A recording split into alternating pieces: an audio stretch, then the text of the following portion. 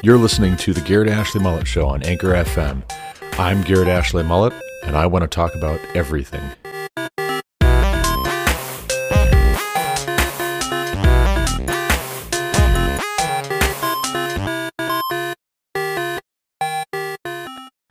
What does "Oh the Humanity" mean? Origin of "Oh the Humanity." This expression is a quote from the news reporter Herbert Morrison in the year 1937. He was reporting on the Hindenburg, a Zeppelin that was the largest aircraft ever built at the time. It was meant to be very luxurious. As the Hindenburg neared the end of its very first flight, it caught fire. Because the Hindenburg was filled with hydrogen, it ignited in a huge fireball. People attempted to jump off to escape. Over 30 people died and over 60 survived. The entire disaster was recorded on video, and Herbert Morrison can be heard reporting what is happening. He was very upset by the huge disaster and exclaimed, "Oh, the humanity," in horror. Welcome back to the Garrett Ashley Mullet Show. This is Garrett Ashley Mullet coming to you from Greeley, Colorado, August 5th, 2021, for episode 118 of Season 3, 183 of the podcast, more generally. I was just reading for you a couple of paragraphs from an article on writingexplained.org concerning the phrase, "Oh, the humanity." That's kind of what we're going to be talking about. I'm not going to talk anymore about this piece from writingexplained.org, which I feel like could have been written better itself for having been written for writers. But alas, I digress. This phrase, "Oh, the humanity," is on my mind this morning. And I think of a friend of mine named Stephen Williams. Stephen Williams was a high school friend I lost touch with over the years, not too long into Lauren's and my marriage. We just drifted apart because he was a single guy living in Columbus, and he wanted to live the single video game playing, tabletop strategy game playing life. And I, on the other hand, had a wife and 4 children by the time we moved away from Ohio back to my home state of Montana. And so we just went our separate ways, and that's just what happens sometimes with friendships. But he was fond of silly things, of funny things, and I do remember how he liked to turn phrases into something that they weren't by making the words into other words, phrases that were common enough, that were familiar enough, substituting a word. He was a living, breathing, walking, talking meme factory before memes were really a big thing on the internet. And so one of the random, odd, weird things that my friend Stephen Williams liked to say from time to time, to be absurd, to be funny, was, "Oh, the huge manatee." He would also say Mitchellany mouse instead of miscellaneous, just to be weird, just to be odd. But oh the humanity, oh the humanity, oh the huge manatee. You see, already I'm having a hard time saying the real thing because he would say the weird thing, "Oh, the huge manatee." And at first you think, oh yeah, wait, what? What do you mean, "Oh, the huge manatee"? There actually was a meme that, if memory serves, he conjured it up. Maybe I'm misremembering, maybe I'm misattributing, but there was this meme of the Hindenburg, of the picture from the Hindenburg disaster of this Hindenburg in flames right before it crashes to the ground. But instead of the Hindenburg, it's actually a giant black and white manatee on fire, as if the Hindenburg was just a giant inflatable manatee flying around, which caught fire, which is all the more absurd. It probably surprises no one if I say that my friend Stephen Williams is the one who pointed me in the direction of Douglas Adams and his Hitchhiker's Guide to the Galaxy book series.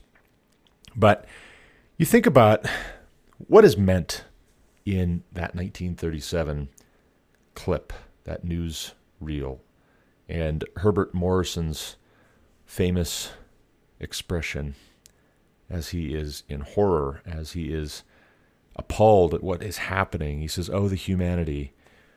What he's trying to say is, oh, the inhumanity, in a certain sense. Or he's grieving the humanity that is being engulfed in flames here. And if you go back to the previous episode that I recorded yesterday, I talk about Calvin Coolidge, and more specifically, the excellent biography of our 30th president by Amity Shlaes. And Calvin Coolidge, for being as apparently stiff, wooden, restrained as he was, he presided over a time of unbridled optimism in the 1920s, immediately preceding the 1930s. A time when a lot of folks had high hopes for the trajectory of humankind, of humanity. Through technological innovation, through scientific discoveries, we were going to be able to cure diseases. Fatally, tragically, eugenics was also one of the areas where people were, in this odd, counterintuitive sort of way, ridiculously optimistic, but also capable of doing evil, horrible, depraved things to one another, despite their optimism. The ends justify the means, and we're going to do these awful things.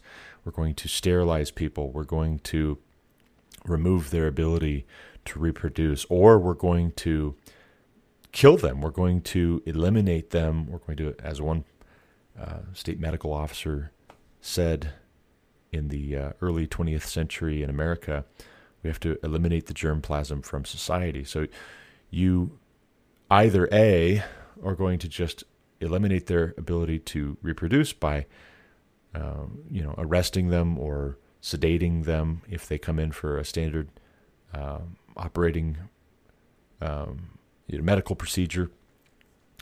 And then we're going to, if it's a woman, we're going to give her a hysterectomy without her consent, without her knowledge.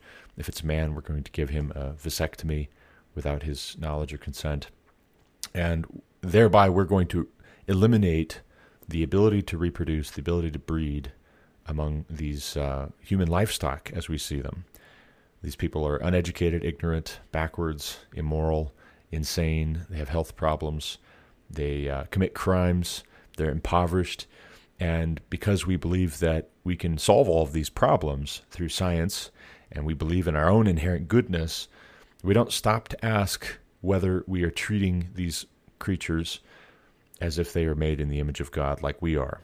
We don't stop to pause to ask what a holy and righteous God in heaven is going to say to us on Judgment Day based on how we have handled the least of these.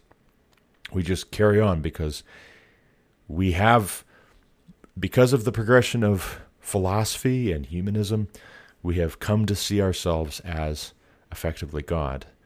And we don't think that there will be a judgment day. We reject the resurrection. We reject the supernatural. Everything is natural. Everything is substance, physical substance, not material and spiritual. It's only material. But, oh, the humanity in 1937 with the crash of the Hindenburg is such an interesting phrase to use. It's so interesting that captured the public imagination at the time, that it has stuck with us, that here in the year 2021, I do a quick search on DuckDuckGo for "Oh, the Humanity," and lo and behold, I find as the top search result this piece at Writing Explained, talking about what it is that Herbert Morrison said on this footage.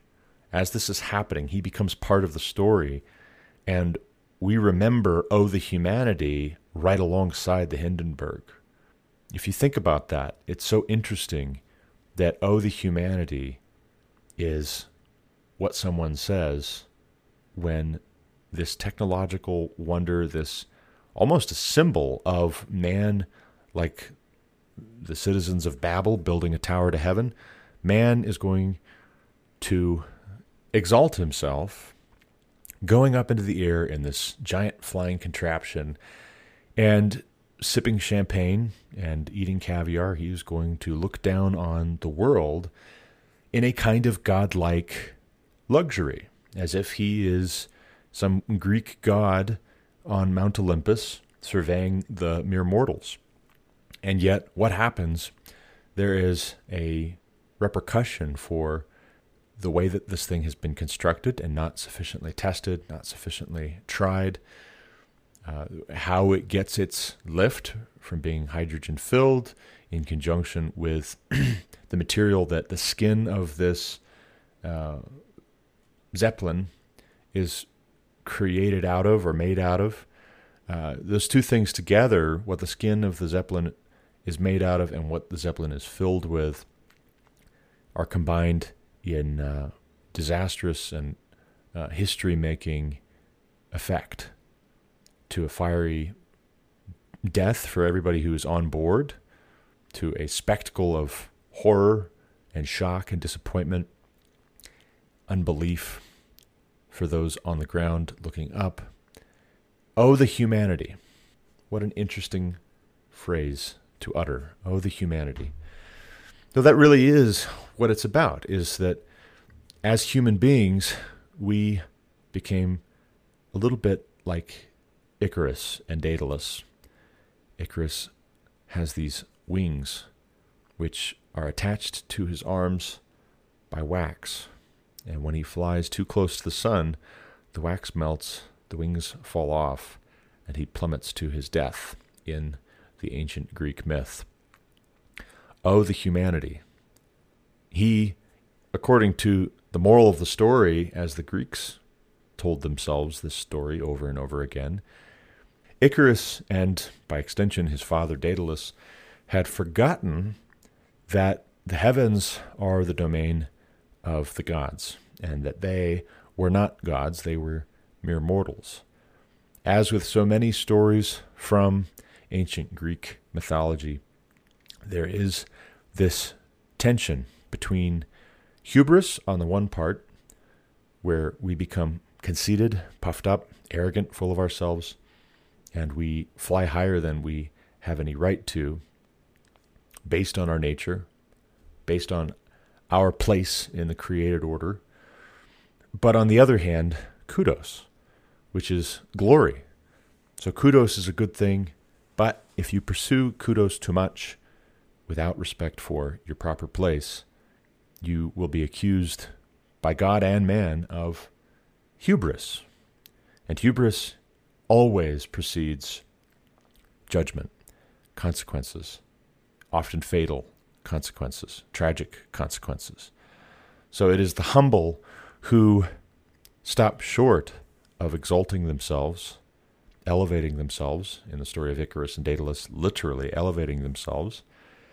And the humble keep themselves in their proper place. If anything, they stop well short of how high they could fly based on their character. They don't allow themselves to be elevated beyond their capacity to be elevated.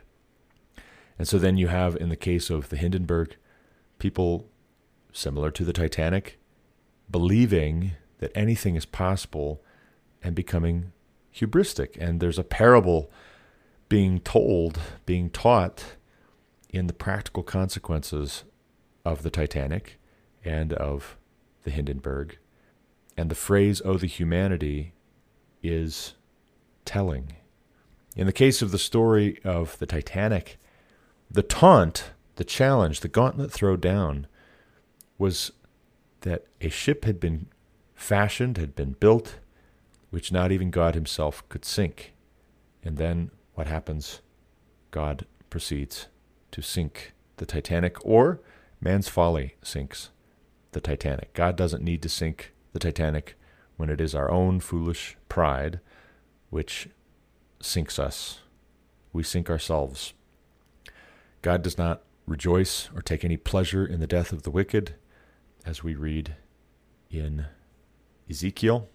Ezekiel chapter 18, verse 32 says, "For I take no pleasure in the death of anyone who dies, declares the Lord God. Therefore repent and live." And what this is talking about is not exalting ourselves, not putting ourselves on a pedestal and judging God, for one thing, to where we say to God, "Your way is not right." And God replies, "Is it really my way, which is not right, O house of Israel? Is it not your way that is not right?" You see, God is patient with us, and he asks us and encourages us and gives us time and opportunity to double-check our math, whether or not his way is right and our way is not right. But, oh, the humanity is such a fitting statement. Someone might say, you're reading too much into this, but what is the difference between saying, oh, the humanity, and saying, oh, the huge manity? In the one case, we want a laugh, and I don't mean to throw stones at my old friend Stephen Williams by any means, but this is common, and this is what internet culture has become, is frivolous nihilism. We interact with people on the internet, and we don't think of them as real people, and we don't treat them as if humanity is something special and important. We are, of course, very important, and so we exalt ourselves, and we sit in the same place that the house of Israel sits in Ezekiel chapter 18, where we say to God, your way is not right, as if we're going to instruct him. We go 5 steps further than Job does when he asks why he was even created, why he wasn't stillborn, if this was going to be his situation. We go 5 steps beyond that, and we accuse God of being unjust and unfair. We tackle the problem of pain and evil in the world by blaming God for it, instead of taking responsibility for our own sinking of our own Titanics, our own folly in constructing our Hindenburgs the way that we do. Oh, the humanity says quite a lot, because what is it that we have obsessively focused on? Our own humanity, and yet in the process of detaching our humanity from God's character, we lose sight of what humanity actually is. Why eugenicists were able to do to so many people, so many millions and millions and millions of people, what they were able to do for a span, is they lost sight of what humanity actually means. They thought of themselves as gods, and they treated other people they looked down on as brute beasts, as livestock, as so many cattle which needed to be culled or castrated. And yet, what is it that C.S. Lewis says, I think of often? We castrate and bid the gelding be fruitful. In The Abolition of Man, C.S. Lewis writes, in a sort of ghastly simplicity, we remove the organ and demand the function. We make men without chests and expect of them virtue and enterprise. We laugh at honor and are shocked to find traitors in our midst. We castrate and bid the geldings be fruitful. In other words, it's such an odd, counterintuitive thing that even as we build these contraptions, we develop these technologies which give us this sense of godlike power, we discard other things which are so necessary, so essential to our thriving, to human flourishing. In fact, we forget what it means to be human. And that is the beginning of the end. That is the beginning of when we die.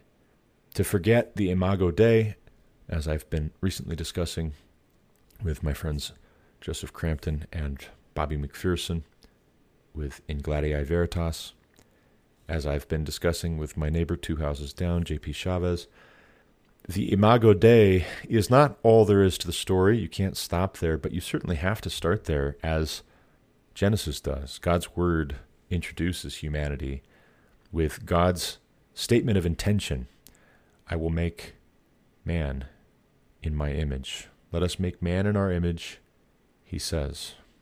So then, male and female, he creates them. He creates us.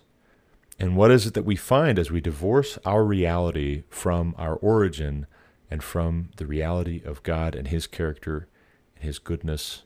We find that every aspect of our humanity breaks down. We might as well say, oh, the humanity, because there's more honesty in that absurdity than there is in our wrangling over whether, as the American Medical Association has recently published, I think as of last week, we're going to remove sex from birth certificates for newborn babies because it's not a meaningful distinction. Male, female, what does it matter? Well, it matters quite a lot because the anatomy of a male versus a female is very different. The biochemistry of males and females is very different. Men and women might as well not exist because we're killing ourselves with all of this dehumanizing and godlessness. We cannot help but dehumanize ourselves and one another when we become godless. If you look back at the story in Genesis of Eve being tempted by the serpent, taking the fruit that was forbidden, giving some to her husband, the both of them eating, God appearing in the garden, and those two hiding themselves. Yes, there is a symbolic truth here. I believe that that is a literal statement of history. I don't believe that it has to be symbolic or literal. I think it can be figurative and literal at the same time. In fact, I think the most beautiful interpretation of that passage is to take it at face value and also look at what it represents symbolically instead of insisting it can only be one or the other. There's a false dichotomy when we insist it can only be literal or figurative. But what is it that God had told Adam? What is it that he had said and promised when he gave the prohibition? You will surely die on that day. And what is it that happens? There is a kind of death that is immediate, and there is the process of dying which starts. The clock starts when the disobedience happens, because we are separating ourselves from our Creator in whose image we were made. We're separating ourselves from mainline power. At work, we have battery backup systems, and these battery backup systems are designed to keep our programmable logic computers, PLC for short, running in the event of power loss. The utility company blows a fuse, something happens, a lightning strike happens, somebody crashes into a pole, what have you, something happens, and all of a sudden we're not getting electricity from the utility company anymore. Most of the plant's operation is going to shut down if we are dependent on power from the utility company. But for a period of hours, we can run certain safety critical systems to monitor what is going on, to maintain some level of control using battery backups, UPS. Our battery backups only last for so many hours. And so you might say, well, wait a second, did you really lose power? I still see your control screens are working, this computer is still on, you're still able to see sensors and devices and things like that. So did you really lose power when the power company stopped feeding us? Well, yes. Yes, we really did lose power. We have battery backups that will last for a little while, and then if the power is not restored, it's lights out. Everything's going to be off. Those batteries run out of power, run out of juice at a certain point. And that is, I believe, analogous to what happened in the garden with Adam and Eve. Yes, they lived for hundreds of years. Their battery backup system was more robust before thousands of years of sin and folly had chipped away like a chisel and a hammer at our DNA, at our genetic code. Their battery backups were much better, and that's why the first several generations prior to the Great Flood live for centuries. They don't live for decades. They live for centuries. And yet, in another sense, in a very real sense, they are dying for centuries instead of decades. Now we die for several decades at best, and that is it. It is appointed once for a man to die, then comes the judgment. But oh, the humanity. Oh, the humanity. What does it mean that we are human beings? We can't make sense of our humanity. We can't even make sense of basic distinctions like male and female, man and woman, apart from God. And so, in the modern era, as we have disconnected ourselves from mainline power, if you will, we've disconnected ourselves from the source of truth and goodness and beauty, we find that our expressions of humanity are uglier, more false, less good. In fact, downright Hindenburg in their tragic outcome. We brag to ourselves that we have made this ship that not even God himself could sink. And then we find that we ourselves are sinking our own ship through error, through hubris, flying too close to the sun, constructing the skin of our Zeppelin out of matchstick paper. And then what happens? We make this floating, flying match, and it gets lit. And we cry, oh, the humanity. What we really should be crying is, dear God, have mercy. That's all I've got for this episode. As always, thank you for listening. Until next time, God bless.